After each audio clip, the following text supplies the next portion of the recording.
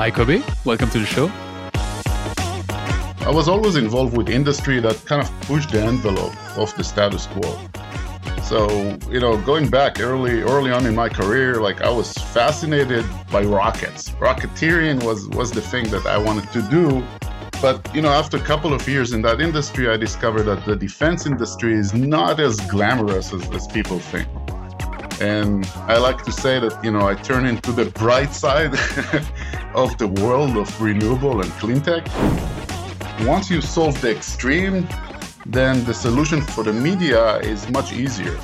And when we had to come up with a solution that will go into the developing world, you are forced to think differently. You are forced to think about how you can leverage the entire ecosystem to do what is best for the community, not just the individual part of how people are thinking about water and wastewater in today's world.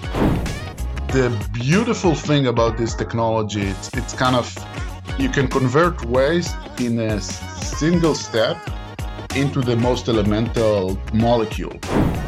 What helped us be successful is we really took the time. That's the beauty of us starting in an academic institute. We had the real pleasure on looking on what people have done before and trying to figure out what worked for them, what failed, and came up with a hybrid that took the benefit from both worlds.